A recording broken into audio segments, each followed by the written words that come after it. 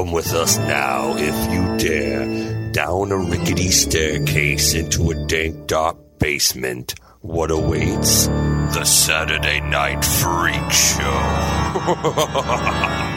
Hey, welcome back to the Saturday Night Freak Show podcast. We're a weekly movie review podcast that comes your way every Saturday. Hey, do us a favor. Why don't you slip on over to wherever you found us and give us a like, a star rating, a review. Hey, we'll read them later during Igor's mailbag, but all of that stuff helps us get found by other like-minded folks like you, and we can become the fastest growing internet podcast, movie review podcast in the galaxy. Mm-hmm. Yeah. I really appreciate that no one's gone like, well, technically you're not. I dare someone to take the time to do that. Go ahead. Yeah. I'll be flattered, honestly. Yeah.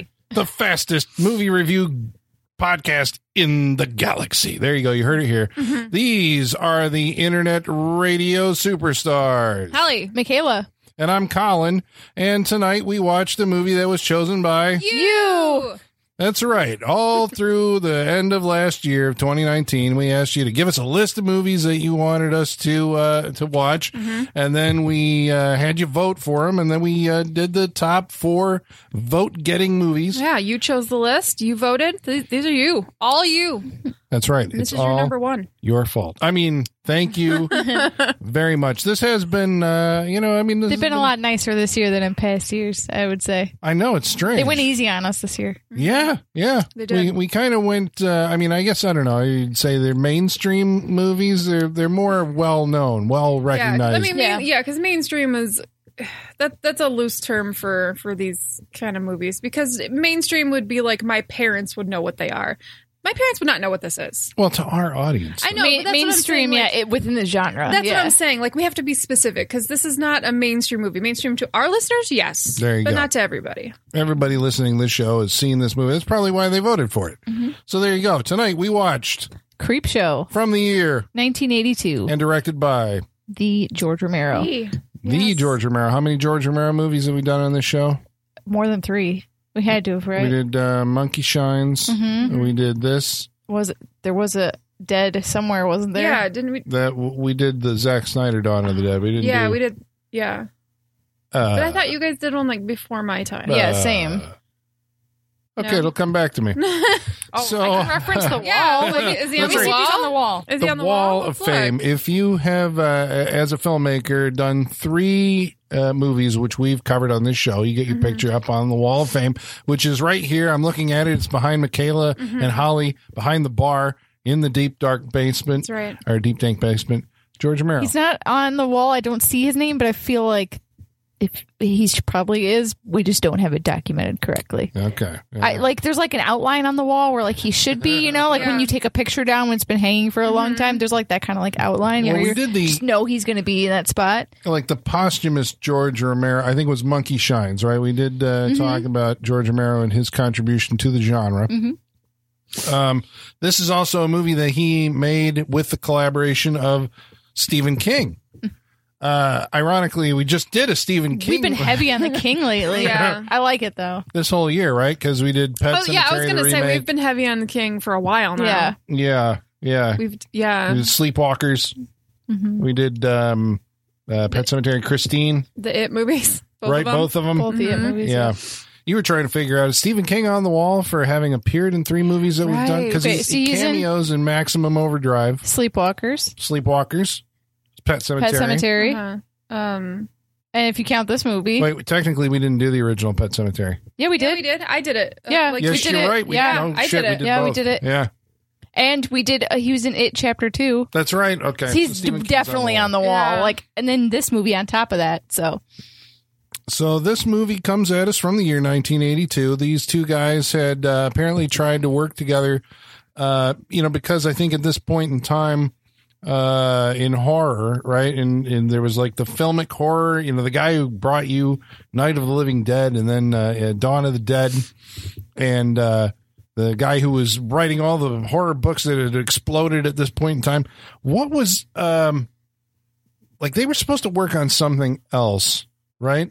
It wasn't originally Creepshow. There's like a whole bunch of movies that George Romero was supposed to direct that never happened. Wasn't he attached to Pet Sematary at one point in time? Yes. But when was Pet Sematary written? Oh, man. Was it the after book this? was like the early 80s. Yeah, but would have been like 83 or something like that. Because, that you got right. the guy who does zombie movies and the Stephen King story about Zombie child. Mm-hmm. Yeah. Yeah. So that seemed like a shoo-in. That they developed that for years. It never worked out. And then he ended up doing The Dark Half, I think, right? Was the Stephen King book that George Romero ended up doing. Was it? Yeah, he did The Dark Half. I haven't seen it. I'm not familiar with like that the one. 90s. Yeah. Really? Yeah, I've never seen No. it. Interesting. Timothy Hutton's in it. Yeah. So the genesis of this movie, what do we got? Where does Creepshow come from? It's like technically an adaptation of the EC comics, is it not? Well, it's not an adaptation because these stories were created specifically by Stephen King. But the concept. Yes. Yeah. Yeah. The concept is very much Tales from the Crypt and EC Comics. Right. I don't know how much we should go into that because we did the Tales from the Crypt movie that was made in 1972. If you go back, there is a Saturday Night Freak Show episode where we talked about it. But basically, EC Comics, for those of you who don't know, started out being educational comics, like in the 30s or 40s. And I believe it was William Gaines and Al Feldstein. Two guys took it over and they turned it into entertainment comics. And then it became the Tales from the Crypt, the Vault of Horror, the Haunt of Fear, and crime suspense stories and all this other stuff. And they were horror comics. But they only lasted for a period of, I think, like 5 years or so because there was a guy named Frederick Wortham who wrote a book called Seduction of the Innocent, who said that basically all juvenile delinquency could be traced back to comics. Now, this actually... It's a wild book. Yeah. It's wild. Do you know? I've read parts of it. Have you? I had So to what for are like some school. of his claims? I mean, it's very similar to like the Satanic Panic of the 80s, right? It's all that same kind of like language that like this is like a gateway to like really fuck up your kids kind of propaganda. Yeah. Yeah, because he made claims like he said there was homosexuality in Batman and Robin's relationship. Wonder Woman was like a bondage lesbian. There was like all these like, coded things that he believed were in all these comics. Everybody took this like seriously at the time. And then there was a House Judiciary Committee on juvenile delinquency. And they brought William Gaines before like the U.S. government. I mean, he had to defend his comment. And he was just like, okay, fine, fuck it. And he gave it up, right? So that would have been like the 50s, okay? And they made the movie in 72, which was a British movie by Amicus Films, which it adapts several stories from Tales from the Crypt, but it doesn't really feel Tales from the Crypty. But this movie feels very cryptic. feels like it. It feels like those comics. Yeah. So much so that they actually recruited, what was the artist? Jack Kamen, I believe, was one of the artists from Tales from the Crypt, like came in to do all the transitions. The transitionals, yeah. That are done in this movie. Which are great. How would you describe, like, what are we talking about? It's like, yeah, I mean, it's comic animation overlaid with the live action footage a lot of the times. And like really bold, like reds and blues and harsh lines and stuff. Primary it's awesome. colors. Yeah. And, yeah. But every like the stories, there's 5 jolting tales of terror, right? That are it's an anthology, Creepshow. That the style of the movie. This is the first time I ever saw this done, and I've seen it done since. Have you ever seen the new version of The Warriors? Does it? The Ang Lee Hulk does it, but they try to replicate. They did it in Colin's favorite movie, My Boyfriend's Back. Yeah, they did. Did they? Yeah, they did. He blocked it. Yeah, it was really well done in that. It's very well done in that movie. Yeah, but a scene will freeze frame on something. It'll turn into a comic book. Yeah. And then you'll actually see like as if you're scanning to another panel, and then that's an animation, and then that comes to life or whatever. This one does a lot of like kind of crazy, more so than any of those other movies, with like they're like frames. Yeah, like the comic panel frames are around the scene. A lot of the scenes, But some of them are really inventive. I mean, like the cake like the drawing, the whatever. What am I trying to say? Icing, Like the piping. on the cake. The piping around the cake becomes like that's an The animated, border, like a circular, a cutout in the picture you're watching. Or he'll do like a split screen where one character will be talking on one side. I'm thinking of the conversation between Fritz Weaver and the janitor, where guys on one side talking on the phone, and then he freeze frames, and then we see Fritz Weaver on the other side, like he starts talking, stuff like that. So it's a very stylish movie. Mm-hmm. The other thing that never gets mentioned, right? We know that George Romero worked on Dawn of the Dead with Dario Argento, who produced Dawn of the Dead. So he was aware of Dario Argento. He was friends with Dario Argento, right? The lighting in this movie. I was going to say the lighting. Yeah. I knew where you're going with that. Yeah. Red or blue, sometimes both. Right? Yeah, or a little bit of like green or yellow somewhere in the background or Those whatever. primary colors. But that's clearly, it's like, to me, I hadn't seen anything done like that outside of like Suspiria or Inferno at that point. And I have to assume that, seeing Argento do that kind of gave Romero the license to go that's pretty. yeah. Wait, that's a thing I can do? Right? Yeah. But it's like, it adds to this. How would you describe?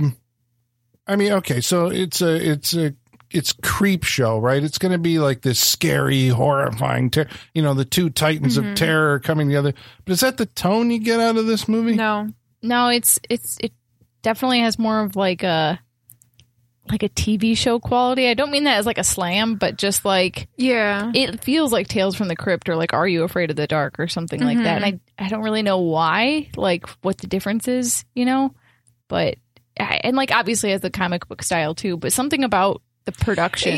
Yeah. Because it's cartoony. Like, it's the theme carries into the show. It's not just the comic transitions.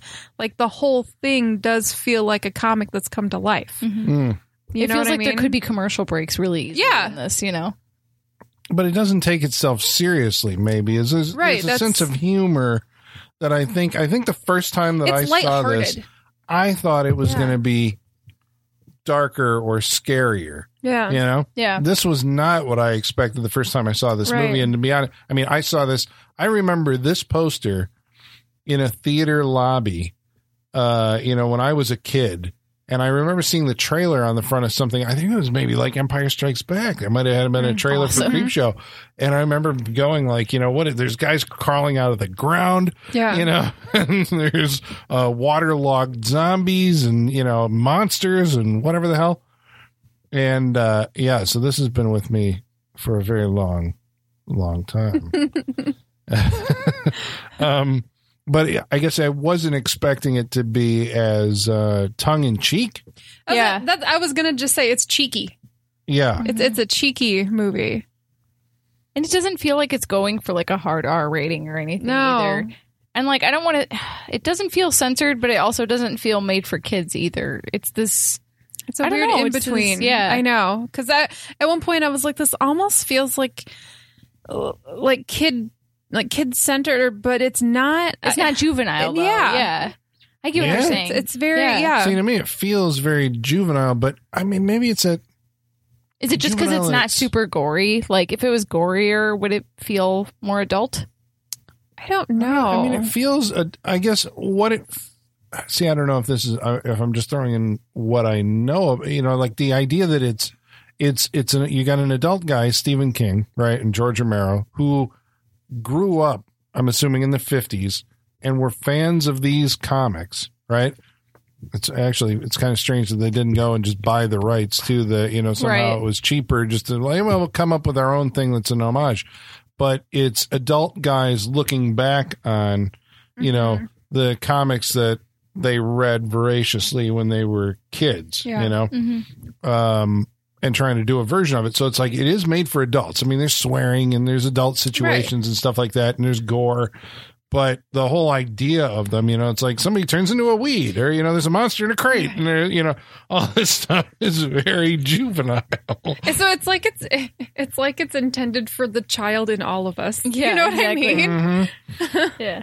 But it's also watching it tonight. I'm like, like this brand of horror is like what I think, maybe because I saw stuff like this or, those anthology horror show, movies or whatever of the 70s. This is like what, to me, it's like, oh, this is what horror actually is. It's like, this is what horror is. Creepy dudes crawling out of, the water and, monsters in boxes and creepy cockroaches eating people. Yeah. I was thinking that this whole time, like there were moments where it slows down a little bit, but ultimately, like the things that are happening are truly horrific. Like being buried alive in sand, and I'm not like that. I was getting anxious because I don't think we've said this is my first time watching this. We haven't told our listeners that. I haven't shared that yet. This is my first time watching this. I realize I'm very late to the party. It's one of those things where you're just like, it's always in the back of your head, like, oh, I'll get to it. I'll get to it, and I just never did. But anyway. There's like truly horrific things, like being buried alive in sand and the impending drowning, and then being like killed by the bugs. God, it was really horrific.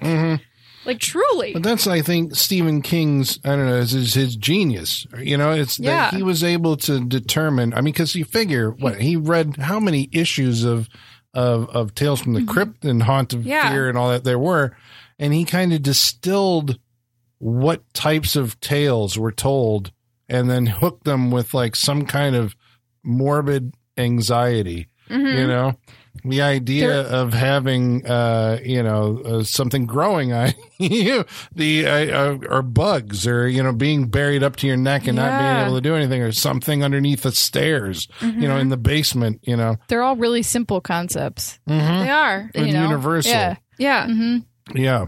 The movie starts out, it stars Tom. Oh, there's like the cast in this movie. The cast is fucking awesome. Yeah, it really is. It really is. This is what, watching it tonight, I'm like, this does not feel like a George Romero movie, did it? No, not at all. I was going to say after watching this, I think this might be like one of his most best directed things ever in his career. And I think that because it doesn't feel like his other stuff. Yeah. Especially when you compare, I assume Dawn of the Dead must have been, that was 78, right?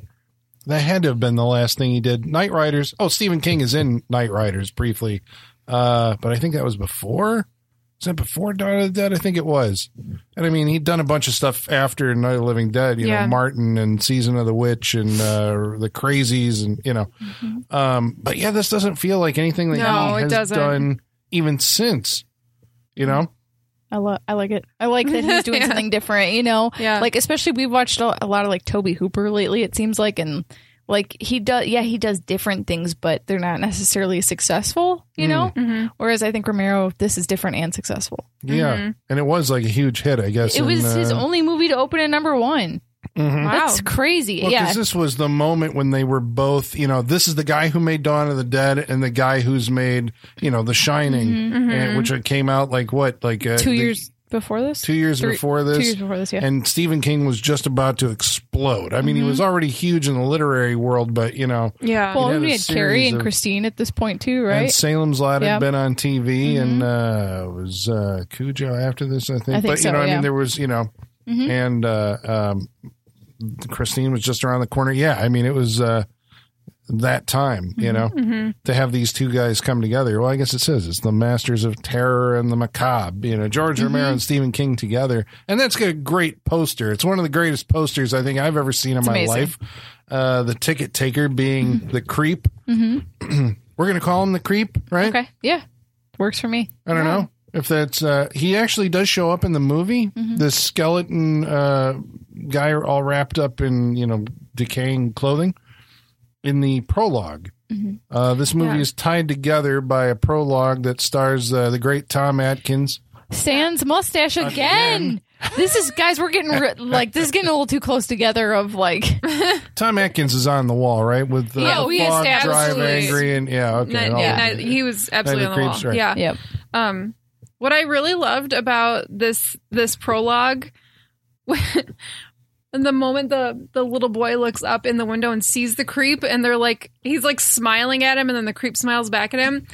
like I said, this was my first time watching it, but just seeing that, I was like, that tells me everything I'm about to see. It really did. It really I was like, I know stage. exactly what I'm about to watch. It's like a morbid. Is it morbid? It's how would you describe that? Like, I mean, it's basically there's a kid his dad is taking the position probably of the parents who believe in the whole comics cause juvenile delinquency thing. Tom Atkins is like, I'm not having any of this horror crap. And like bitch slaps the kid. Yeah. Do you know who that little kid was? Who was it? It's Joe Hill, Stephen King's son. Oh, okay. That's funny. Now he's the creator of Lock and Key and a bunch of horror novels himself. Didn't him and Stephen King do In the Tall Grass together or something like that? Yeah. Yeah, heart-shaped box and horns. Yeah. But the first story, are we going to go through all these stories? Yeah. Is that what you want to do? Yeah, hell yeah. do it. I think when we do our wrap-ups too, we should all rank the stories. Oh, okay. All right.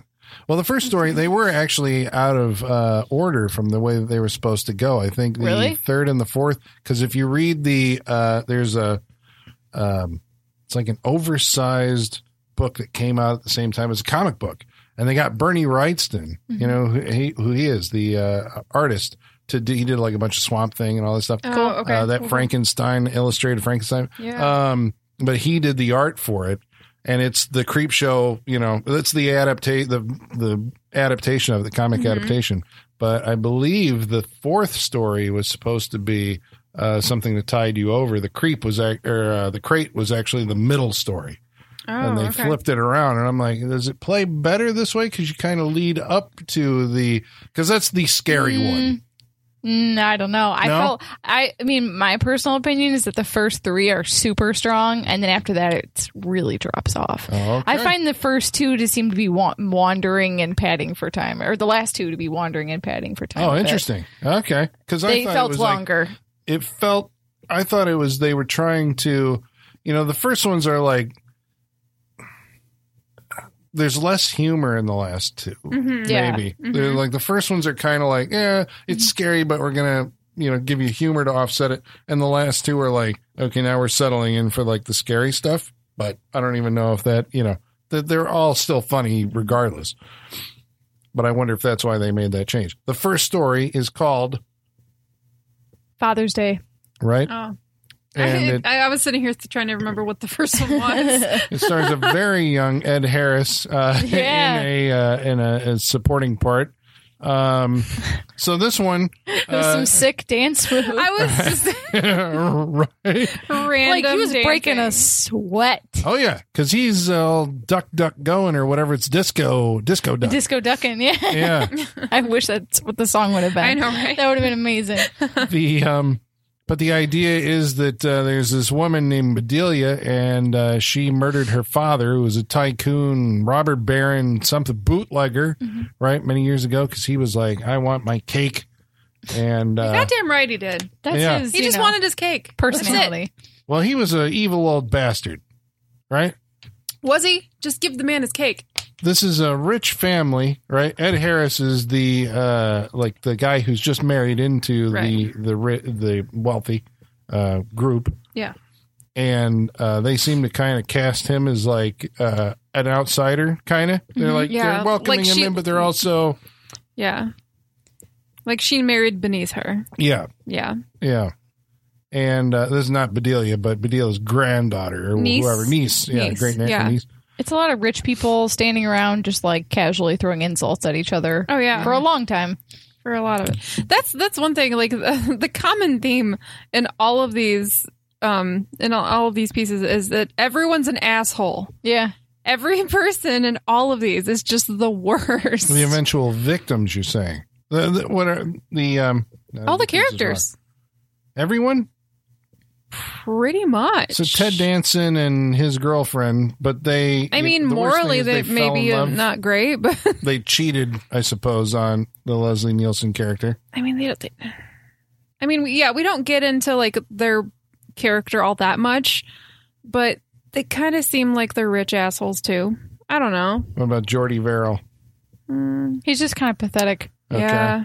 little bit. Okay. Because I'm trying to work on this, myself. It's like, are these, the idea, I suppose, of Tales from the Crypt is that they were morality tales, The common wisdom, I think, is that basically, like, the guys who made them were Jewish kids who, after, World War II, were basically confronted with the idea that, it's like the guy in the cape doesn't come down and rescue you. It's like horrible things do happen and the world kind of sucks. And so they said, well, we're in horror though, after you, the two scheming lovers, put the husband in, the cement, whatever, on his feet and drop him in the river and they get away with it. Mm-hmm. And then the fucking, guy clauses with the supernatural basically like comes back to level the playing field. Mm-hmm. So it's like somehow morality will set the balance right, Mm-hmm. Is that what's happening here? Well, especially in Father's Day, I think that it is, right? It's more like a revenge thing. I don't know if it's balancing, but it's a revenge story. She killed the guy, right? Yeah, and he killed way more people. So it's not exactly balanced. Yeah. So he was a bad guy too. Yeah. Yeah. Like Holly said, everyone's an asshole. And we looped right back around to your point. Yeah. So he comes back from the dead, which is kind of cool. It's awesome. It's a maggot suit. Yeah. It's pretty dope. The special effects in this are by Tom Savini. Mm-hmm. I was going to say it's probably Tom Savini, I'd assume. Which he's got to be like on our Freak Show Wall of Fame, right? He has been for a very long time. Texas Chainsaw 2 and Sleepwalkers. Yeah. He's in that for a second. Yeah, he has a cameo in that scene where they all have the cameo at the ambulance. Oh, shit. Mm-hmm. It's like him, John Landis, Tobe Hooper, Stephen King. Mm-hmm. I forgot Tom. Wasn't he in, was it Intruder? Yes. He was in that too. Mm-hmm. Yeah. And he's done makeup effects on The Burning and several other movies that we did. Yeah. And he's in this. The Garbage Man. So Savini's doing the effects work. And one of them, actually, I think Savini do a lot of monsters. Yeah, I think so. I know that they said that he consulted with Rob Bottin on, I think, The Crate. For that, some of that stuff, like because he doesn't really do a ton of animatronic stuff. Mm-hmm. So like they said, he consulted with Rob Bottin for stuff on this movie. Was that animatronic, or I suppose they said animatronics in this movie? I don't know what specifically that means. But I felt like the close up of the face was animatronic, and then there was also a bodysuit. Like the wide shots for the bodysuit? Yeah. That's what it seemed like to me, because it was very like mechanical when they had the close-ups of the face. Mm-hmm. I thought maybe the creep was animatronic, because it didn't look like there was a guy in that suit. Yeah, that could be too, yeah. I was kind of bummed that we didn't get to see more of him, unfortunately. I was kind of hoping he'd loop back. Well, he turns into a cartoon at some point. Yeah, which was cool, which was very cool, but I was kind of hoping we'd loop back to him. Yeah. In Creepshow 2, Tom Savini plays a character called the Creep. I believe that one takes place in a movie theater, the wraparound. Cool. You seen it? No, I want to, though. Yeah, cool. I think he plays the Creep, but he looks different. He's got a big chin, right. Augmented forehead and, the whatever brow. But have you seen the new Creepshow TV show that's on Shudder? No, because everyone has said it's terrible. It's pretty bad. Mm-hmm. It's pretty bad. I've heard from everyone. But I don't get the love for that thing. Everybody's like, it's awesome, and they're bringing it back for season 2. And the fact that Creepshow is still a deal, in 2019, is kind of cool.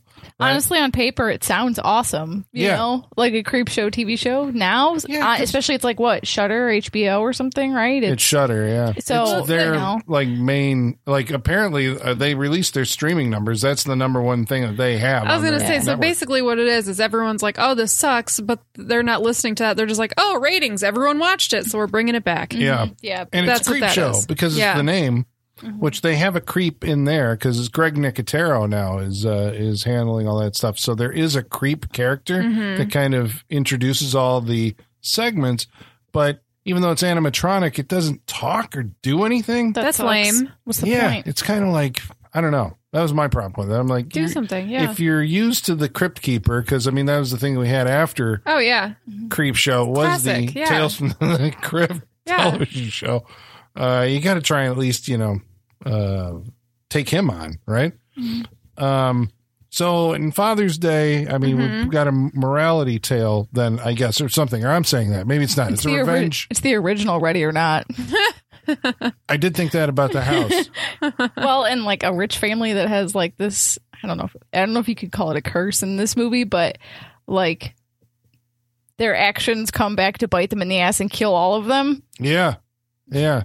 Did it and feel a big rich mansion? Yeah. Well, but they set that up, I think, in the dialogue because Sylvia, right, the Bedelia's sister, Bedelia's niece. I don't know. I think it's Bedelia's sister. Maybe. She helped because she says something about Aunt Bedelia, but I don't know if it's her aunt. I think she's saying I think she's like your aunt, so she calls her Aunt Bedelia, like because it's her dad, right? I'm not positive. I think it is. But it sounds like Bedelia killed her dad and Sylvia helped clean it up. And so there was no trouble with the will. And so the kids are living off of the inheritance. The inheritance, which is ill-gotten. Sure. And so by the rationale of how these supernatural things go, that's why they're all marked for death and can die. Yeah. The first segment also introduces, and we can't forget this, the ashtray, the murder weapon, which then shows up in all of the subsequent tales. Gotcha.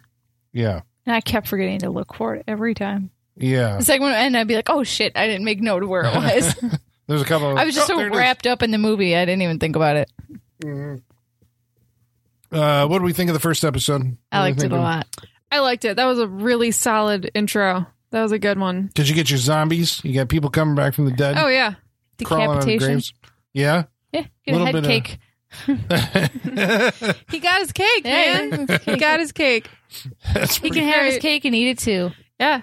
I still say if Bedelia had just taken the cake to his grave, none of this would have happened. Yeah, instead she just went to harass a dead man's grave. Like, I was like, leave a cake at his grave. He'd probably leave you alone.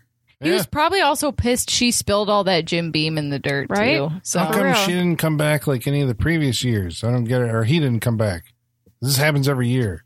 Right. Does she go and yell at him every year like that? Yeah. Okay. That's what she said. She said, but they were going to have dinner, and she's like, but before she comes in, she's going to go to Father's grave and meditate, is what she said. For about an hour. Then she'll come in and we'll have a nice ham. Nice. Oh yeah, that's right. Nice ham. With Mrs. Danvers. Oh, if you have a maid, it has to be Mrs. Danvers, obviously. Right? That Rebecca or whatever. So the second story then is the lonesome death of Jordy Verrill. Yeah. Sounds like a Western. It does. It really does. Yeah, because it sounds like it'd be a segment in Buster Scruggs. Yeah, it does. Right? Yeah. The lonesome death of Jordy Verrill. Yeah, it does, actually. Does. Well, that's an anthology movie. Yeah, it is. Oh, let's make them do something like this. Right? Like, let's give them a horror anthology and make the Coen brothers do it. I would love that so much. There is a horror Western anthology. Is it Grim Prairie Tales? What? Grim Prairie Tales? I hate that. It's it's got James Earl Jones and Brad Dourif are sitting around a campfire telling. I can't remember who's telling the story. Shut up. Yeah. This honestly sounds like something only the Coens could pull off. Like, I don't think this one was pulled off very well. I was going to say, was it amazing and you just never told us about it? It's from like 92 or 93 Yikes, or something that's like not a great time for something like that. Yeah, direct-to-video. Grim Prairie Tales. You have to look it up. No, but it's a horror Western anthology. But like the Coens doing any sort of like horror anthology, I think would be awesome. Well, because in the Ballad of Buster Scruggs, the last story basically does kind of wander into that. They had a story that gave me a straight up like anxiety attack watching it. Which one? The one with the woman on the prairie. Oh yeah, so that one I was like one of the great stories of dude. That's pretty good. That was in my top 5 that year. Yeah, same. That was a great movie. Yeah. So Lonesome Death of Jordy Verrill does actually star Stephen King. Who knew the guy was going to be an actor? He probably didn't even know. Is he an actor? I mean, are you an actor if you write something and then decide to be in it? Like, well, at some point, Romero has to be like, Steve, why don't you play that? I mean, that's kind of fucked up, though. The fact that you're a writer, but you know this guy who makes movies, and now you're one step away from being a movie star. Well, and especially in an anthology, like, it's really easy to just be like, yeah, sure, you can have this one story, because it's not the lead of the whole movie. Right. Because if you fuck it up, it doesn't matter. Right. There's 4 more stories to carry this, right? Exactly. Yeah. So this is kind of it's a nod to the H.P. Lovecraft story, The Color Out of Space, right? A meteor falls on a farm and immediately shit goes bad. It starts growing things everywhere. Sure. But what the tone of this one, is it different than the rest of the movie, or is it still, you think, it's a little slapstick? This was a big discussion among us, but it feels like it's a different time.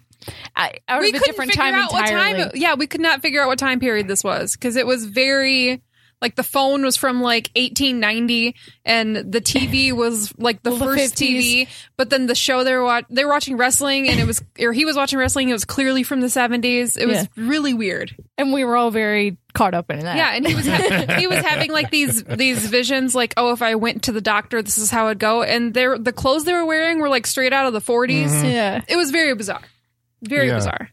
It's a very old timey kind of thing. But the 70s. But Stephen King was the plays wild this. Right, that's what we're thinking. He was watching WWF. Right. Yeah. But Stephen King plays this character very broad. Very broad. You can see all of his eyeballs all the time. Oh, yeah. He's playing it very, like, cross-eyed hillbilly farmer, and it's like I said, it's very slapsticky. It's very, even if it's just him, it's very slapsticky. And it's trying to be a live-action cartoon. That's what it kind of seems like. That, yeah. I mean, his exaggerated emotions and expressions and all that are all. Yeah. Mm-hmm. There's basically 2 actors in this entire thing. I don't know who the other guy was. I'm sorry, but he plays Geordie's father. He plays the doctor. Yeah. In the dream scene, he plays the guy at the college. Mm-hmm. So it's basically a 2-hander. But basically, what happens is Geordie goes out, touches the meteor, which he should never do because he gets meteor shit all over his hand. Love it. And it's so cartoony. Yeah. Like, it feels like this could be Bugs Bunny or Jerry or Tom from Tom and Jerry. It's purple it would be goo. The exact same. Like, yeah. Purple goo comes out of the middle of the meteor. Yeah. And he pours it in a hole. Yeah. That's what happens. Like, that's the story. All over to and then everything starts growing. And then he eventually starts growing and he turns into a weed. I was laughing my ass off at the end of this story. And he shoots himself in the head when he's a moss man, basically. I was like, this is amazing. Like, and it worked, though. Apparently, even if you're like almost entirely moss, you can still blow your own brains out. Yeah, as long as you can get your moss-encrusted finger into the trigger guard. Does that mean, like, he's still part person under that moss? Is it just growing on top of him? Yeah. Or is it, like, has he become moss?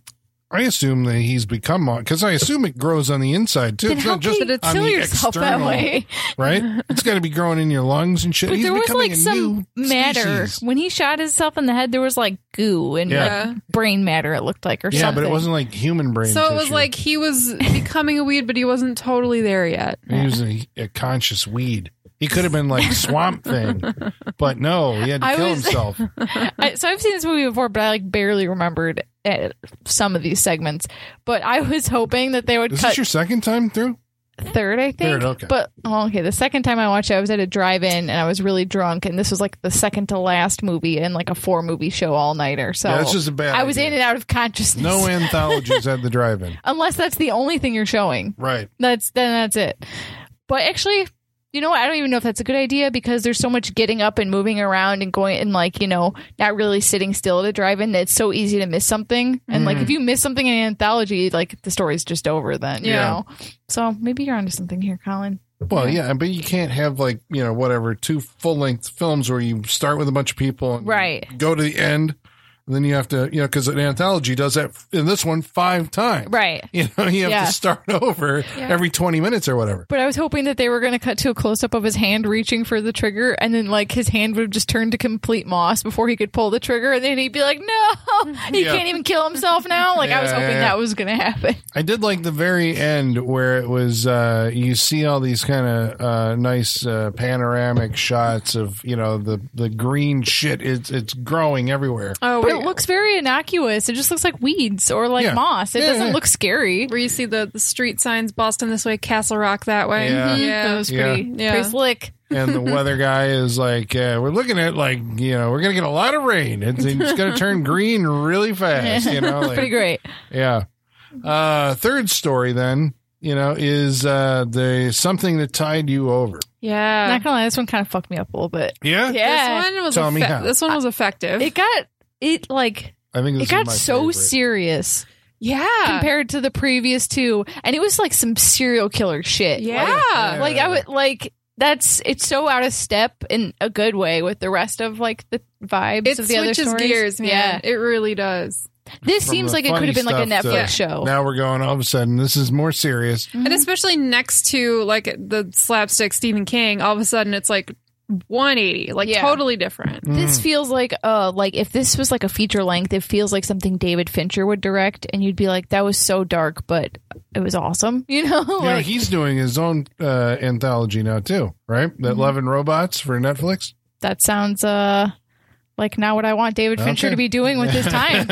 Make a fucking movie again, dude. Yeah. Well, he's not doing Mindhunter anymore. Nope. No. They put that on hold for permanent hold. I know. I'm not happy about it. But this one stars a very young Ted Danson. Mm-hmm. Pre-Cheers, right? Right on the cusp. Yeah, the right cusp there. Of Cheers. Mm-hmm. And Leslie Nielsen. Yes.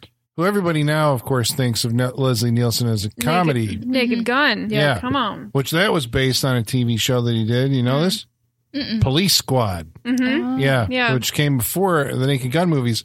But Leslie Nielsen, was in Forbidden Planet, in the 50s. I mean, he was a dramatic actor until Airplane. Yeah. I think was the one that introduced him to the Zucker brothers. And then, but I think I heard, anecdotes, even on the set of Creepshow, he would blow people's takes by having a fart machine in his pocket or something. And so it'd be like action, and he'd, say his line and then fart, and Ted Danson would bust up laughing. What a professional. Yeah.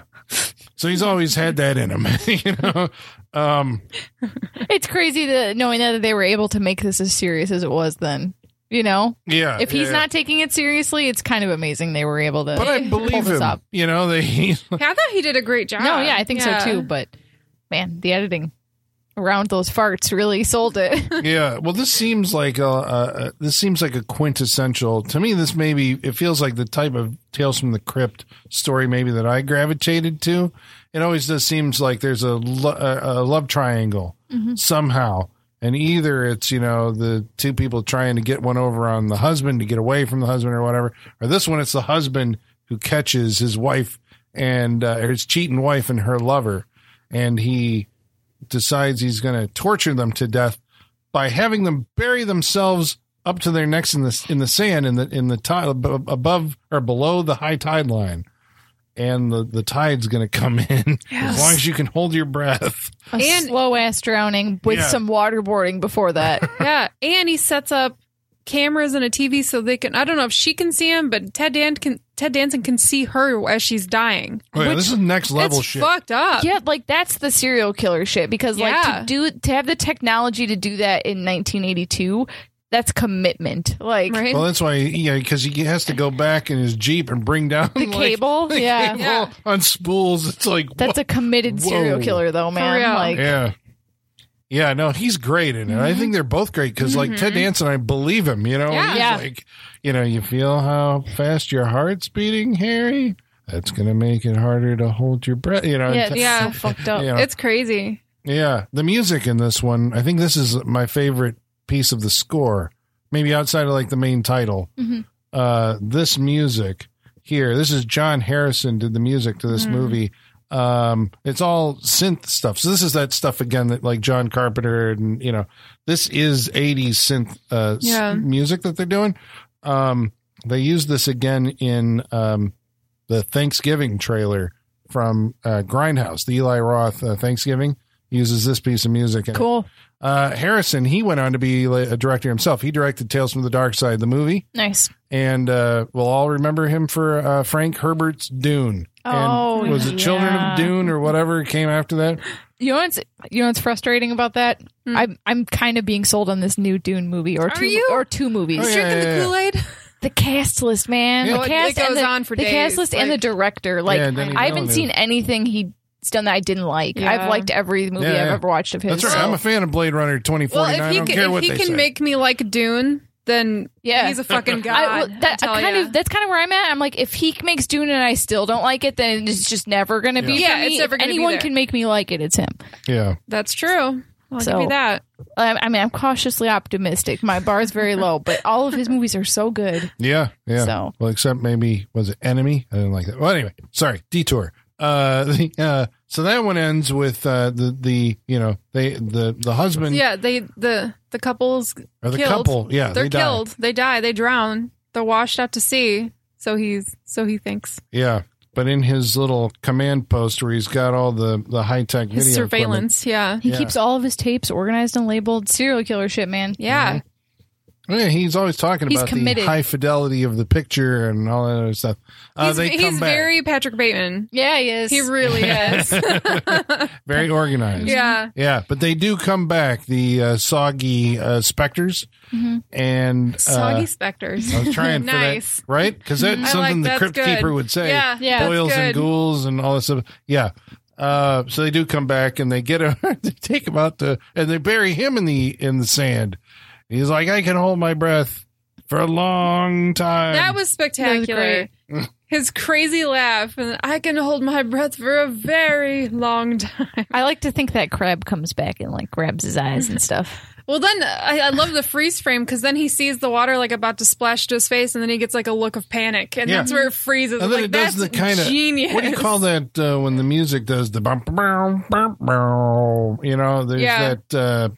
There's a term for that I can't think of, but it's basically, and then it becomes like it's a comedy beat. Yeah, there at the end. We move on to the next story. Next story is The Crate. Mm-hmm. Yes. And this is, I think, the centerpiece story only because I think it is the longest. It feels like the longest. Yeah. Because it has it works its way up. It's got a bunch of characters and it actually has almost a plot. It takes a long time to get there. I feel like I could tell exactly where it was going. Holly, you called it within the first 5 minutes. I did. Yeah. And it just, it's so obvious where it's going, it's frustrating that it takes that long. Yeah, because it's you don't have to build up this much because we know where you're going. But do you want to see it happen? I want to see it happen. I just want to get there quicker. Yeah. So this is about Hal Holbrook, right? Mm-hmm. Is married to Adrienne Barbeau. Yeah. And she's just a complete, one of the movie's biggest bitches. Oh, she's the worst. She is the worst. She never dials it back or stops. It is constant. Oh, she's over the top. She is more evil than Leslie Nielsen. Yeah. Yes. Yeah. Yes. Just call me Billy. Everyone does is her catchphrase. He wants her dead, obviously. We all do, Colin. We feel empathy for this guy for wanting him to kill his wife. He's just a sad sack. He's a janitor. Really he's got a bitch wife. It's... Yeah. He's not a janitor. No, he's a professor. Oh, okay. Yeah, he's a professor. I was thinking about the opening scene with the janitor. Oh, right. Yeah. So that's why I was like... Yeah. Well, he's also friends with this other guy, Dex Stanley, right? Fritz Weaver, who is a professor, who... he and the janitor find a crate from an Arctic expedition from the 1830s. I think that's another Lovecraft. I think it is. Feels like it. I think it is. It's a nod to what one did they went to the Arctic? Sorry, it was the At the Mountains of Madness. But it's another Lovecraft nod, I think. Yeah, for sure. And inside the thing is, it turns out, much to the janitor's chagrin, some kind of big furry monster with a bunch of teeth on it. Yeah, I think it seems like they're going for the abominable snowman kind of angle. Yeah. Yeah. Yeah. Yeah, it's still alive after what they say 147 years or something like that. It eats the janitor and then it eats a research grad, and then this gives when the Fritz Weaver goes back, talks to Hal Holbrook. It's Hal Holbrook's sitting there going maybe I can use this to kill my wife. I mean, it's just the weirdest idea for a story. How am I going to get rid of my wife? Well, this thing eats people, and it just devours. Makes sense to me. Body. and it apparently just exists in this crate and never needs to leave. That's what doesn't work for me about this story. It's like as long as you don't go near the crate, you're fine. Like there's no real threat as long as you're not next to the crate. It wants to be in its crate. At one point, it actually takes the crate. We don't see it, but it moves the crate back to underneath the stairs. Because it reminded me, like if you crate your dog, eventually the dog loves its crate, and it wants to be there. I was like, "Yep, that's how my dog is." Yeah, it just wants to go back to sleep. Yeah, well, maybe it's a cold weather thing, and it wants to be up. Whatever. So Fluffy is what Tom Savini apparently named the crate monster. I don't know if it actually had a name in the story. Does end up. This is probably the goriest episode. Also, probably. What'd you think of it? I mean, did it deliver? Yeah, but it just took too long to get there. It was fun, but it just took way too long. I heard you reacting to it when you were... I did. I audibly reacted. Yeah, yes. Took a chunk out of a guy's neck. That was pretty cool. Like, is it foam rubber or something? I don't know what it was ripping, but it looked good. Yeah. And he rips his face. Because Tom Savini, when he does those scenes, there's always like the one thing that happens, you're like, Jesus, and then there's the second hit. There's a lot of face stuff in this anthology. Several of these have face things happen, which is effective. Always works for me. I like it. Yeah. Hits you right in the kind of the squeamish center of your brain or whatever. Because in the Leslie Nielsen one, when they're like the soppy zombies, he tries to shoot them both, and he shoots him in the head, and it like gushes out like green slime kind of stuff. It's very effective. It washes over their face. Yeah. It's pretty cool. It is. I mean, none of it looks terribly realistic. No, nothing looks real, but it's fun. Yeah, because that's, I guess, the thing with, like, Fluffy. When I finally saw Fluffy, I was like, well, Fluffy doesn't really look that It's got that, terrifying. Like, watery blood. Like, all of these have that watery blood. You know what I mean? Yeah. I wonder if that's because they're shooting under red lights. I don't know if you should do red blood under red lights. Because then it just looks like water. Yeah, right? It takes all the red. The red is what, like, oh, shit, that's blood. Yeah. But yeah, the way that this ends up, he eventually does sacrifice, I guess, feeds his wife to the crate monster. We are cheering the monster about on. Fucking time. And then he dumps the thing into a reservoir. And I guess Fritz Lang is going to go, or Fritz Weaver is going to go along with this. Yeah, because he's like, are you going to say anything? He's like, well...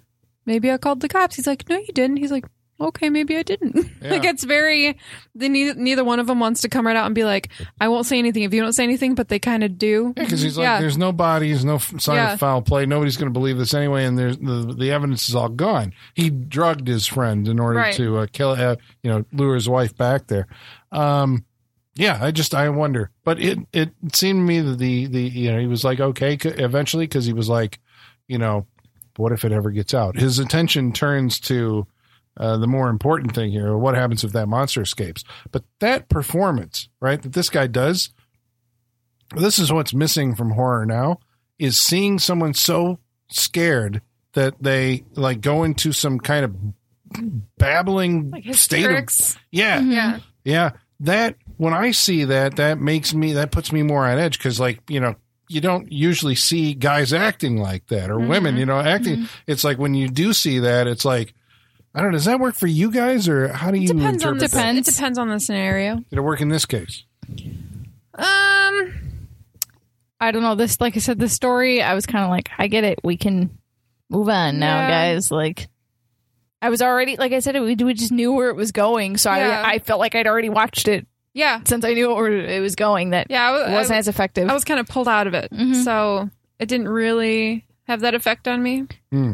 Well, I feel it. But you know what? I'll go back to the Leslie Nielsen one. He did the like crazy laugh.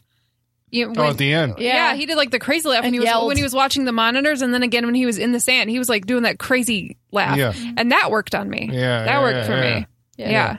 The human mind's been pushed beyond, like, that they're into shock or something. Yeah. The final story is called They're Creeping Up on You. Yeah. And it stars E.G. Marshall basically by himself. I think he's pretty much the only person in this. There's the maintenance guy. And there's several folks who call voices, in. But it's one guy in a room for the most part. As you pointed out, was it actually based on Howard Hughes or just? I think inspired by. Okay. The idea that Howard Hughes was a billionaire, went crazy, and lived, in a crazy, was afraid of everything. Shut-in. Yeah. Kept his piss in jars. Wasn't he afraid of germs? He's afraid of everything. Yeah. Yeah. But this is Upton Pratt. Upton Pratt, whatever. E.G. Marshall is playing him, and he's afraid of bugs. He's got this bug problem. Mm-hmm. Yeah. And that's it. That's the story. That's the whole thing. But he has some great lines. Like, this guy is so gleefully evil. It does seem like you're in a supervillain's lair, too, with the way his futuristic minimalist house is. It's like a futuristic Ebenezer Scrooge. Right. Yeah. It does feel, Right? Yeah. It's all white, it's I think they said originally they were planning to have like a furnished apartment, but because of the requirements of actually, wrangling 250,000 cockroaches. Honestly, it makes more sense that it's like super hygienic looking.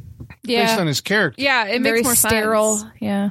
There you go. Sterile is a good word. He lives in a very sterile apartment complex, and he's just had this merger takeover, and the guy killed himself. That's how we know that this guy is an evil bastard, because he is happy that his competitor killed himself and belittles his wife.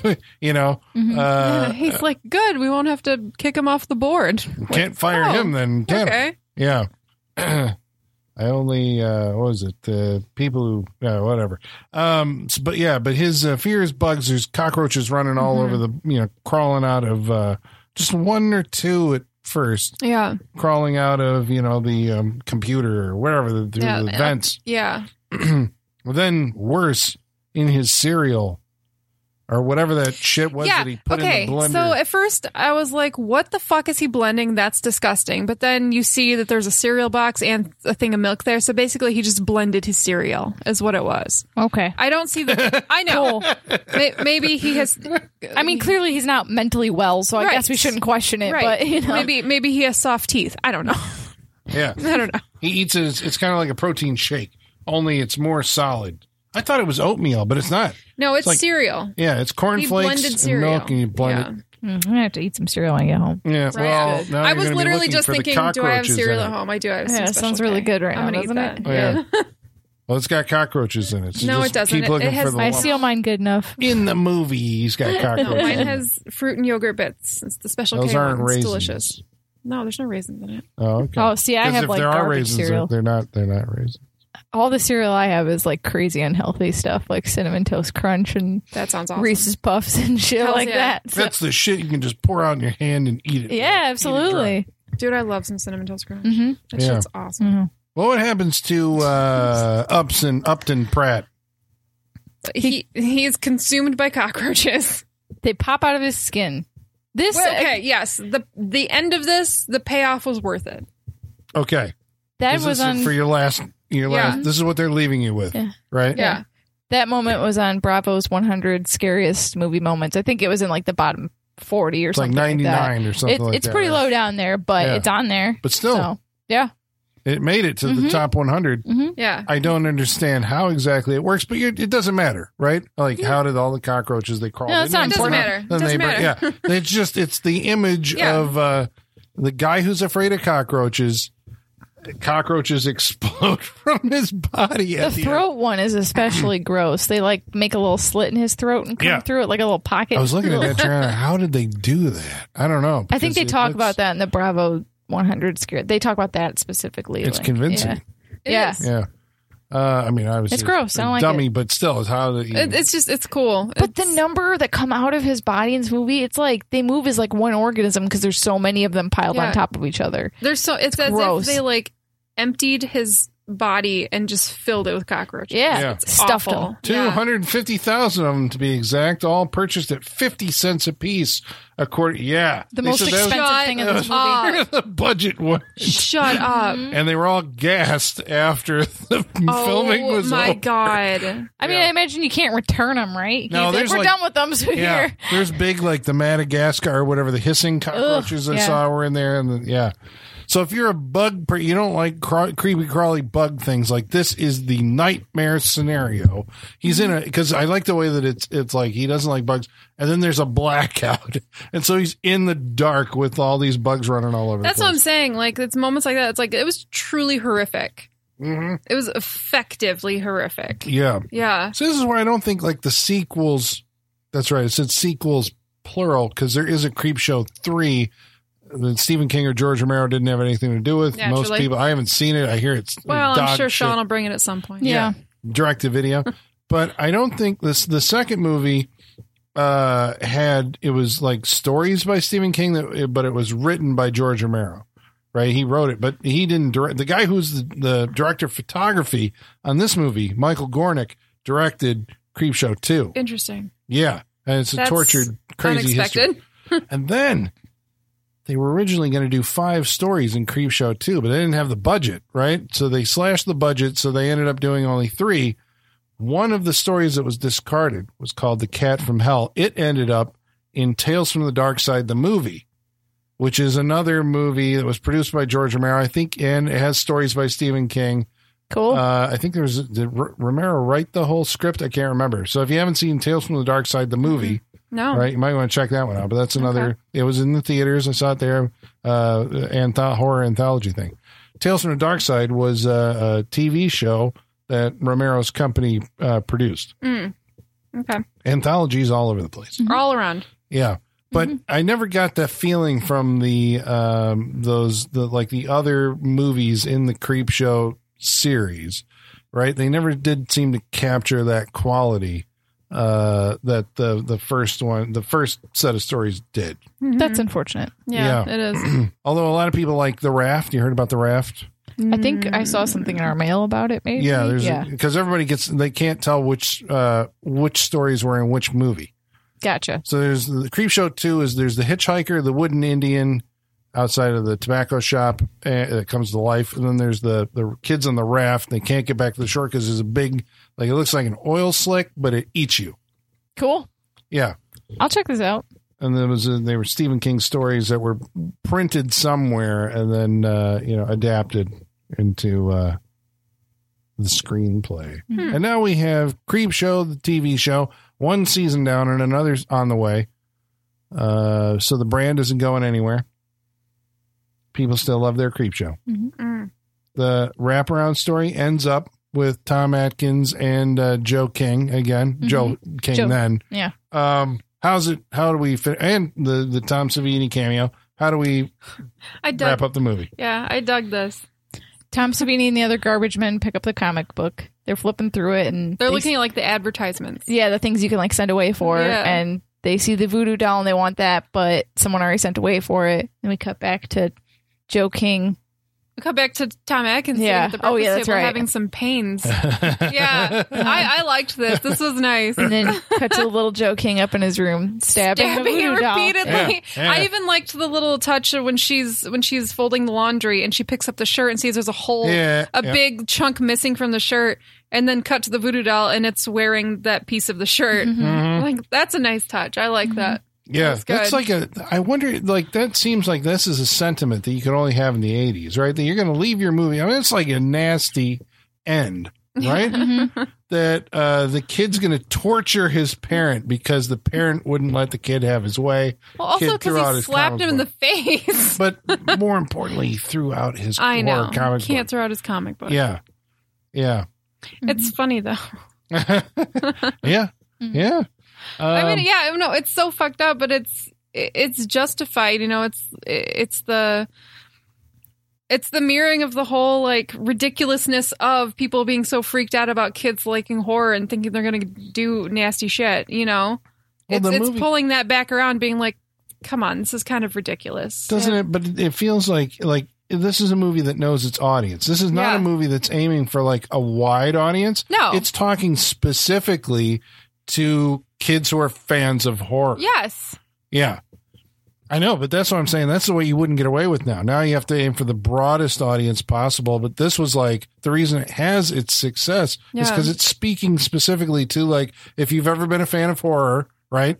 when you were younger. Like, we see you. We get you. And this is what your parents were like. You know, it's like, this is how you remember. Yeah. You know, probably not embracing the stuff that, Speaking to the kid in all of us. Yeah. Yeah. Yeah. So Creepshow, tell you what, you got anything else that we got hit on before we go to the mailbag? No, I think so. I think we can save it for mailbag. All right. Well, we're going to go to mailbag. We're going to answer some of your mail about Creepshow, and then we're going to come back and go around the table and tell you our individual thoughts on the movie. But in order to do this, we're going to have the assistance of our creepy mailman, Igor. Bring us the mail. Masters, the mail. I've got the mail. So many letters. Our followers are rising. Why, thank you, Igor. Does he always have like green weeds growing on him? Oh, yeah. Is that normal? Yeah. Okay. All right. He has creams, but they don't go. So he didn't go touch a meteor, get meteor shit all over him? No. Meteor shit. No, he's got balms and salves. It's just a problem. Yeah. Yeah. Just a lifetime of treatment, huh? He's a creepy guy himself, Igor. Yes. So we should probably tell you how you can join this interactive portion of our program where you can write to us directly. We'll read your comments on our show. Follow along on Facebook. Facebook.com/Saturday Night Freak Show. On Twitter. @SetFreakShow. By email. SaturdayNightFreakShow@yahoo.com. Or on Instagram. @Saturday Night Freak Show. That's right, for the time of your life. So, tonight, Jamie Tyler writes in. Jamie Tyler says, wow, so a chance to get you guys to do movies that haven't been done to death elsewhere, and that's what everyone votes for. Creepshow? I bet A Nightmare on Elm Street would have been made if the would have made the cut if it had been part of the list. It's all on you guys, man. Yeah. You made the list and you voted, Yeah, so. that's the thing. You guys picked your movies. You voted on them. It was your choice. However, I had never seen this. It is possible that some people just haven't gotten to it, and this could be their first round with it, Honestly, they probably saw we hadn't covered it, and we're like, oh, shit, they haven't done that? Yeah, they're like, that's the Ultimate Freak Show movie. Why haven't they done it? And I think people look at what they're... Yeah. They voted for what they know, So I think a lot of people are like, I love that movie. Let's talk about that movie. People get excited about movies that they love. So I don't know. I thought it was a good pick. I think it's fun. Yeah. Nothing wrong with it, man. Before we go any further in the mailbag, we wanted to do a Freak Show shout out to a longtime listener, Ingrid. She's having a pretty invasive surgery coming up in the near future, and we just wanted to wish you well and hope that maybe we can help you through your recovery a little bit. Yeah. So best of luck. All the best, Ingrid. Yep. We're with you. Good luck. Teresa Ann writes in and says, this episode has got me excited. So Yeah, cool. Right? For sure. Yeah. Travis Legler says, another Stephen King classic. I just watched this movie for the first time last Halloween. It's an enjoyable time from beginning to end. I'm looking forward to hear what you guys think. Yeah. Holly's definitely. right with you on that. You guys have a little experience together of watching it for the first time. Yeah. Michael Whitaker writes in and says, a second Hal Holbrook movie in only 2 weeks. If this puts him on the wall, that would be the fastest celebrity to wall land speed record. Or would it be? Probably. The answer, I don't think it is yet. We need one more Hal Holbrook movie. Yeah, I don't. He wasn't in that Burt Reynolds thing, was he? No, it was Cliff Roberts. I don't think we've seen another Hal Holbrook movie. Isn't it interesting The that? Fog and this? Yeah. That's it? I think so. Okay. Isn't it interesting that 50% of the listener picks were mustacheless Tom Atkins Right. and Hal Holbrook? What's going on? Because that's right. We had and Adrienne Barbeau was in half of them too. Right. Okay, so but we got to explain. Do we if you're just listening to this episode, and you haven't heard the other ones. We did The Fog, right? Which had Adrienne Barbeau in this cast, Hal Holbrook, which is and Tom Atkins. 2 in a row. That's funny. It's nuts. Yeah. We'll have to. And then we did a Stephen King movie with John Carpenter's Christine. So it's like, hopefully MF Mad is on top of it, our keeper of the wall. If we've missed a Hal Holbrook movie, no, but he says that we have inducted Adrienne Barbeau finally into the Saturday Night Freak Show Hall of Fame. There it is, and that is for Creepshow, The Fog, and apparently she was the voice of the mainframe, uncredited, in Demolition Man. Oh, that's pretty interesting. That's right. I like it. Maya Madsen writes in, says, I don't care what anyone says. Stephen King is great in this movie. It's a cartoony story and his goofy acting fits the tone. I don't care if he was high on coke the whole time. It works. I mean, many actors have acted high on coke. It's never stopped him before. Seems like he's high on coke. Oh, he really does. Well, and this was during that time of his life too, right? Like this is right. This is not long after the van accident. Oh, this is before that. Before that? Okay. Oh, yeah. That didn't happen until like the late 90s, I think. Oh, so he's just on coke for the fun of it. Yeah. Just for the fun of it right now, not for the he's a rock medication. Recreationally, yeah. Andrew Bradford says, as a young kid, I used to have nightmares involving the rotting father corpse chasing me around a never-ending labyrinth. It scared the hell out of me as a kid. Jesus. Screaming, I want my cake. Yeah, right? That does sound terrifying. This movie would have fucked me up had I seen it as a kid, not gonna lie. For real, though. Well, I was young. I was like 12 or something. I saw it. I remember you saw a lot of shit when you were but I thought it was cool. Nelson Nascimento says, this movie is in my top 10 all-time horror movies, nostalgia or not. If it still works for me, one of the, if not the best anthologies ever made. Yeah, that's a good one. Yeah. Carson Snar says it's a fantastic anthology film and one of the first horror movies I ever bought. Every story is entertaining. None of them feel dull or boring. The bizarre lighting and colors and somewhat awkward comic book style framing add to the charm. Definitely charming, for sure. Jonathan Holt says he loves the picks this year for the listener pick month. Awesome. Creep Show was one of the first DVDs I ever bought for myself back in the days of cheap cardboard covers, and I watched it on a loop like all the time. That's great. I can see this being a movie that you just put on just to have it, like in the background. This would be a good go to sleep movie too, for sure. Yeah, Jonathan, I think this was one of the first VHS tapes that I ever bought.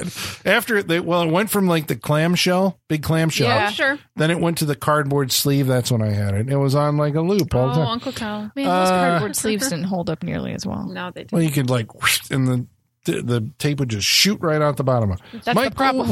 Yeah. Michael Whitaker says, I loves me a good anthology horror movie. I tend to get this and number 2 confused, but I know that one of these movies was one of the first horror movies I was ever exposed to as a child.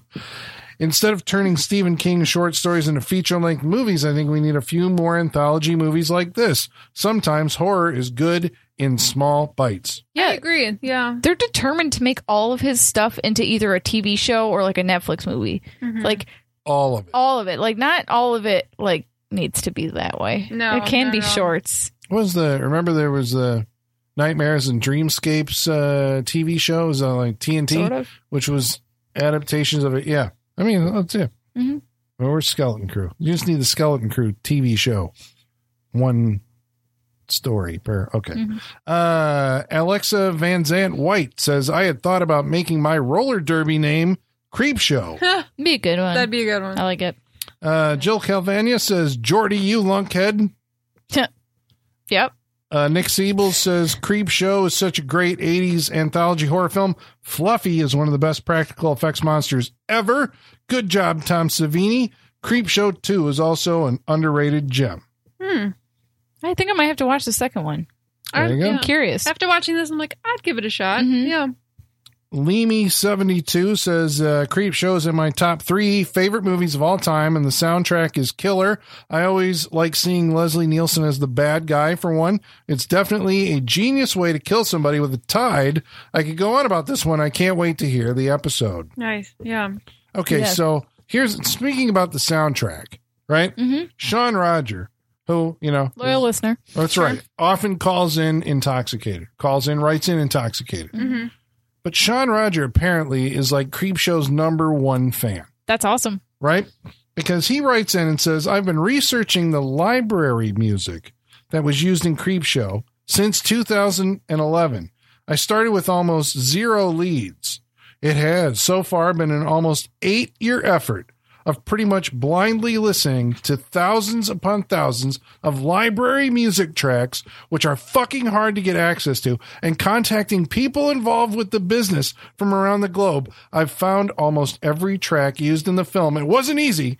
and I believe we've amassed over 40 tracks now. We're only left with 2 more to find. A friend is buying up a lot of the old Capitol Library records so he can do proper digital transfers, leaving us with the best sounding tracks we could possibly have. That's right. He is on a mission because even though the score is done by John Harrison, there's a shit ton of library music in it, which is like royalty free stuff. Right. Where you buy the library, you can use whatever the hell you want.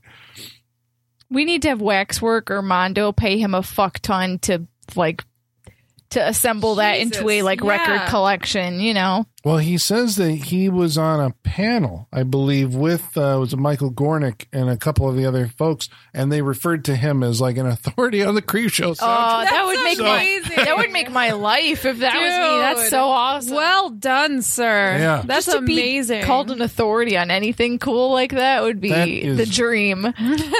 Amazing, Holy sir, and congratulations! I applaud you, sir. Love the commitment. Yeah, I hope one day we can hear it. There's actually there's a blog post. Maybe we'll post this, but it has like the free tracks that you can listen to, and it's like at 1 minute and 15. They play 15 seconds from this track. Wow, that's at this point maximum effort. That's insane. So last week we watched a movie called Sleep Show. Sleep Show. Sleep Show. That's Holly's favorite movie right now. I'm tired. That's what it's called when you go in for a sleep study and the doctors watch you. It's a sleep show. Welcome to the Sleep Show. That's what the doctors call it to each other. They're like, I got a fucking sleep show tonight, man. Probably.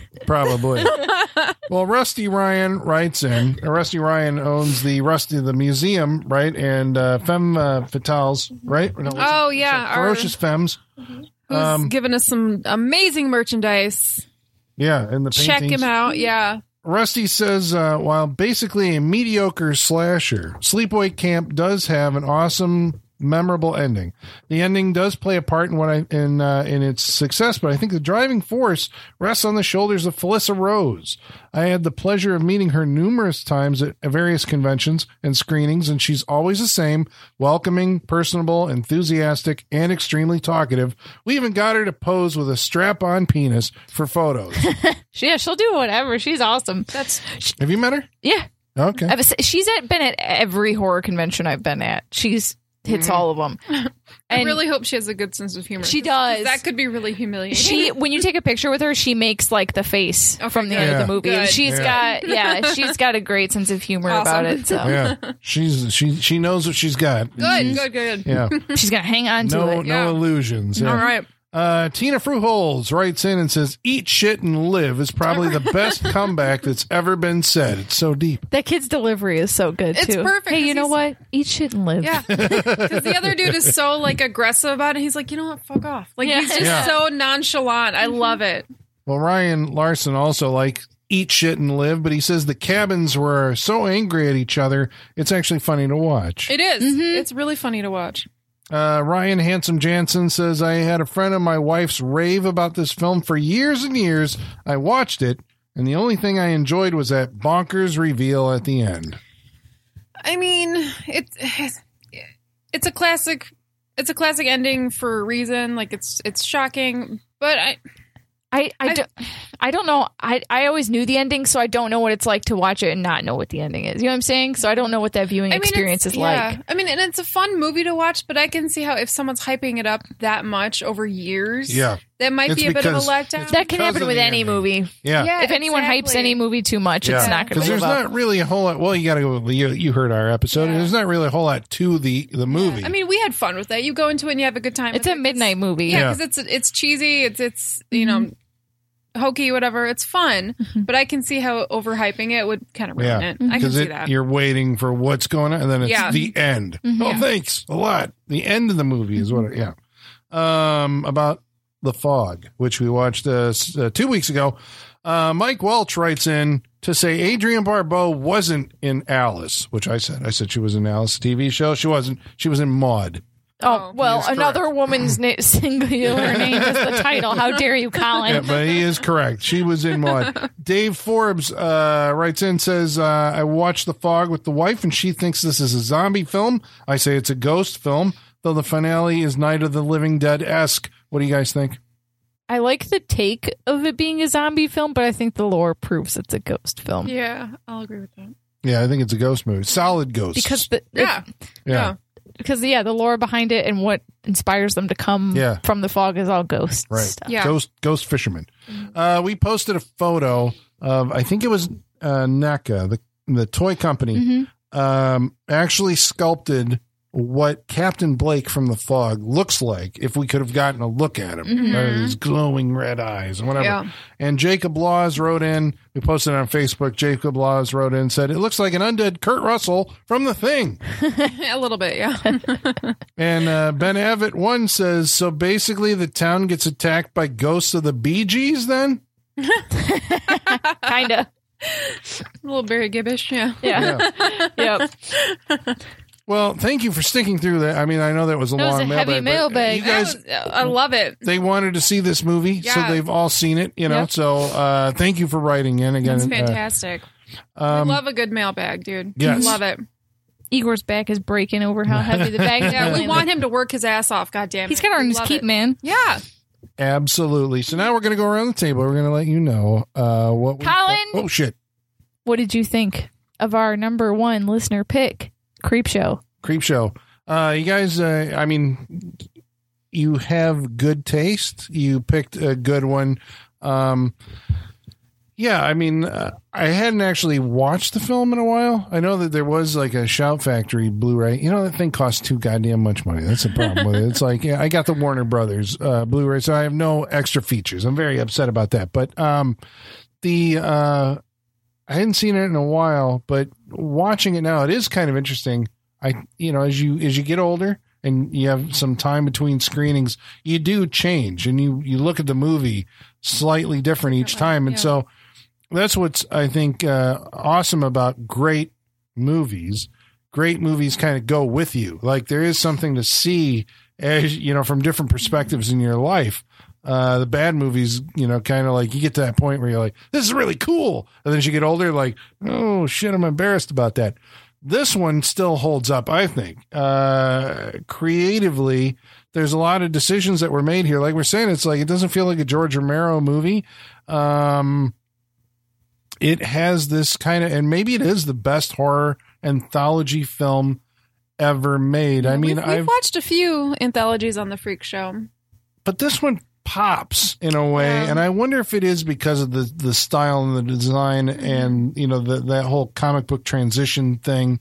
It's not just hey, there's a story at the beginning and at the end, or somebody, I'm telling you stories and we just kind of fade to it. It's like it seems a lot more present in my mind, maybe because of how I'm going to say the word vibrant. Right? Sure. Maybe because of the colors or whatever. Yeah. It's a vibrant movie. Mm-hmm. In some ways, it's a distillation. I really like the Tales from the Crypt series when that finally did come around in the 90s, right? Was that late? No, that was late 80s and into the 90s. That sounds right. Yeah. I mean, I really like that, but, there's something about having too much of a good thing almost. That went on for a very long time. It's like 6 years or something like that. You want to distill that down into 2 hours. I got this movie called Creepshow for you. I love it. It's a fantastic film. It's a horror experience that is exactly what the tagline says, and it's the most fun you'll ever have being scared. It's scary, but it's a horror thing, and like I said, this kind of ghoulish, the sensibility that's employed here, I think, is maybe where I always kind of see is like this is what horror is, and I like when horror spins off of this, and I get more serious horror or elevated horror or trashier horror or gorier horror, but this, I think, somewhere in here is where, to me, it's like this is where Frankenstein and Dracula and all those guys are, kind of live at. So, I would say you got to see Creepshow. It's a classic. I think we can say it's a legitimate classic of the genre and a touchstone movie. You should check it. And the fact they're still making TV shows out of it now, kind of, I think, proves that. So you got to see Creepshow. Holly, what'd you think? Yeah, thank you guys for picking this for our number one listener's choice. I think it was an excellent choice. Thank you for making me finally watch it. It's just one of those things that I always expected to get to. I just hadn't ever actually gotten to it. But it was spectacular. It was so much fun. It was childlike in a way, in like the best way. But it was well. The stories were well told, and I love an anthology because it can speak to you in different ways, and it can speak to you depending on what's going on in your life. Like Colin said, it can speak to you in different ways, like as you grow older, and I love an anthology because a movie, if it's a really bad movie, like 10 minutes into it, you might be like, oh fuck it, I don't even want to know like where this is going. I have no interest in this. With an anthology, you might still stick with it because you're like, oh, I didn't really like this one, but I kind of see what's going to happen in the next one. You can. I love that it's multiple stories. It can change tone. Like I said, it changed tone really quickly in the middle there. It went from silly humor to very serious very quickly. So it gives you a little bit of everything. You've got the gore. I mean, it's a fun movie. It gives me everything I want. Yeah, it was just a good time. I've heard about how great Creepshow is for a while now. And I was a little afraid that it'd be overhyped, like we talked about. That can definitely happen. I don't think it was overhyped at all. There's a reason this is a cult classic. It's fantastic. Definitely everyone should watch Creepshow, for sure. Michaela. This movie's like it's like an all-you-can-eat buffet of like horror stuff, right? Like you want your creepy, like crawly body horror, we've got that over here. You want your serial killer torture drama, we've got that. You want your graveyard haunted house kind of story, we got that. So like that's the thing with an anthology, is you have to be hitting these different kind of check boxes, because if you're not, just make one movie, Yeah. And this does that really well. I've like I said, for me personally, there's a steep drop off after there definitely is something to tide you over, and I was feeling it after that, like but I think the first three are really, really strong, and I really love all three of those a lot. And like there are things I do like about the last two. They really feel like they're filling for time at points and just move way too slow. They could have shortened them. Yeah. This doesn't have to be 2 hours. Shorten the last one. It's only like 10 minutes long. It feels so much longer than that. It does feel a lot longer than that. Yeah. But there's no law that says movies have to be 2 hours long. No. Like, it was actually longer. It was 2:10, and the distributor made him cut like 10 minutes out of it. Good. Yeah. I mean, you know what? Bring that back in 2020 to movies. You know what? Yeah. I don't... You heard me talk about it on our best and worst of the year episode, what I think about how long movies are.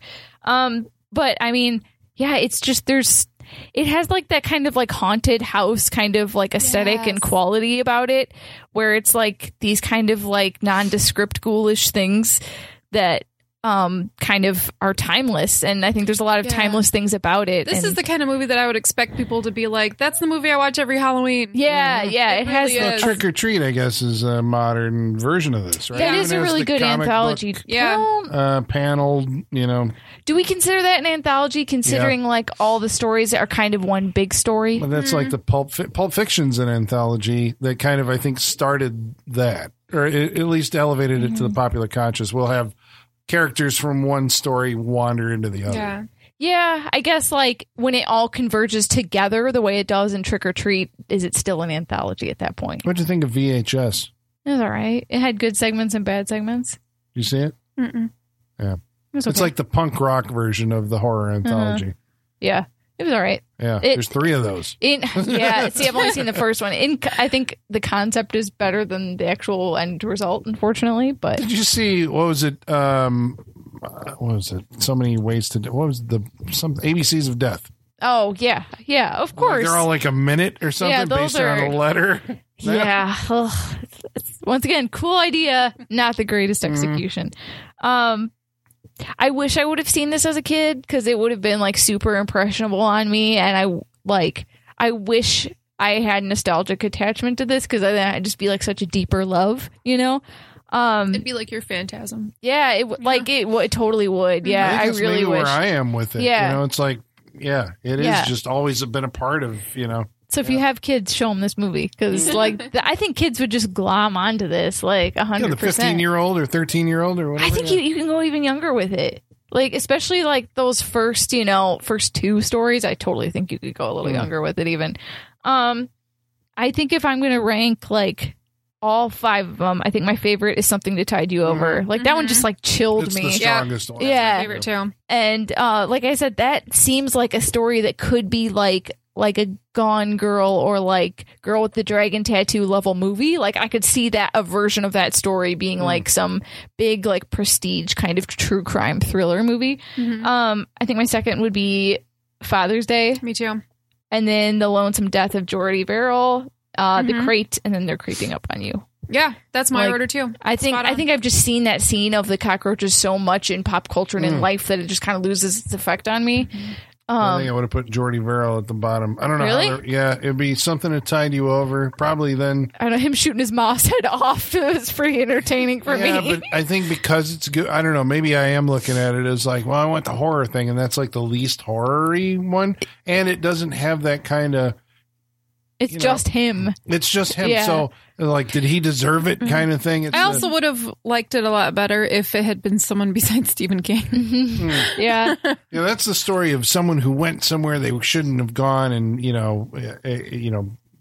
whatever. Then they got bit and basically they had to deal with this, right? Yeah. It's because they shouldn't have gone there. That's that warning story, right? Yeah. I feel like maybe if it had gone a serious route, like the Tide one, and it had been like a very good dramatic actor who was truly horrified this was happening to him, it might be more effective rather than make it funny. I don't know. Maybe. Yeah, definitely gotta watch it. It's awesome. It holds up really well. Everything still looks really good. I'm kind of like now I'm kind of want to like check out the TV show a little bit. Kind of like intrigued because I kind of just want more. They try to do some of those comic or whatever with the light changing behind people, but it's probably all weird. digital. It's all post production. Yeah. It's not actually happening. It's all post and editing. Yeah. Yeah, gotta check it out. Freak Show. Definitely recommend. Freak Show approved. Yeah. There you go. Yeah. That's right. You can't go wrong with Creep Show. Okay. Well, thanks for suggesting all these movies. Thanks for selecting this one for us. It's been a great Listener's Choice Month. That's right. Well done, everyone. So now we're getting back to the basics. We're going to go around the old table again, and you guys are going to pick movies for... Oh, shit. What are we watching next week? All right. So we are in the thick of award season right now, right? Oh, boy. So we're going to take a look at one of the more baffling movies of last year. Oh, wow. Okay. We're going to watch The Fanatic. Oh, no. No. Awesome. Have you seen it? I have not. Okay. The Fred Durst directed and written movie starring John Travolta and Devon Sawa. All right, which is on Amazon Prime. So it's on Shudder too. Yeah. Oh, is it? Yeah. Okay. So check it out if you have Shudder. Watch along with it. You know what? Honestly, if you don't want to watch it, I don't blame you. So maybe you just want to hear us tear our brains out over it. Yeah. When this might ruin our friendship. He might be the new Rob Zombie for the guy who was a musician who became a director. He's directed other movies. He directed he directed a really good movie called The Education of Charlie Banks that had Jesse Eisenberg and Jason Ritter in it, and it was really good. Holy shit! So it's not his first time directing. Okay. I don't know if he's written previous movies, but we'll find out. I can't wait now. I mean, John Travolta in a Fred Durst movie with Devon Sawa. Devon Sawa. That's right. Devon Sawa. You know my love of Devon Sawa. And The Final Destination. Okay, so that's next week on the Saturday Night Freak Show, The Fanatic. And until then, ladies and germs, boils and ghouls, the basement is going dark.